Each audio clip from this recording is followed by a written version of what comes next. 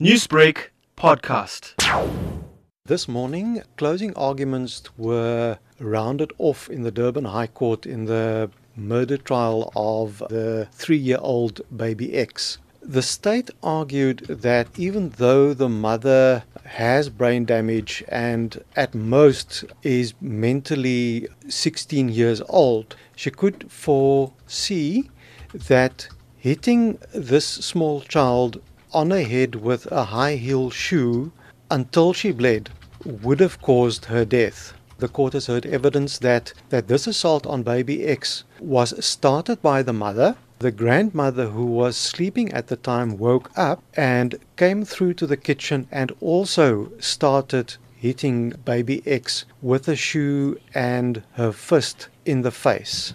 Defense has argued that baby X's mother, she has brain damage, she was a drug user, and that she was caught up in a abusive relationship with her mother in that house, and that due to those circumstances she was not able to distance herself from what was going on. The state, however, pointed out that if you look at how baby X's mother acted towards other children, then it is clear that the child abuse happened because she did not like baby X and her older brother. Now, a lot has been said about the behavior and the mental state of baby X's mother.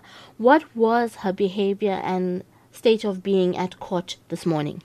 It is very difficult to read her face.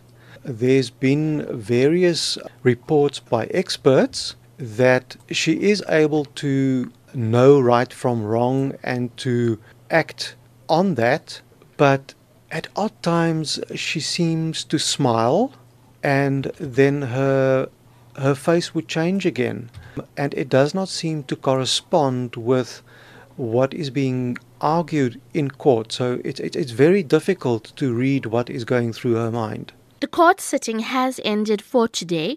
What happens next in the case? The case has been postponed to the 20th of September when the judge will give her judgment in this case.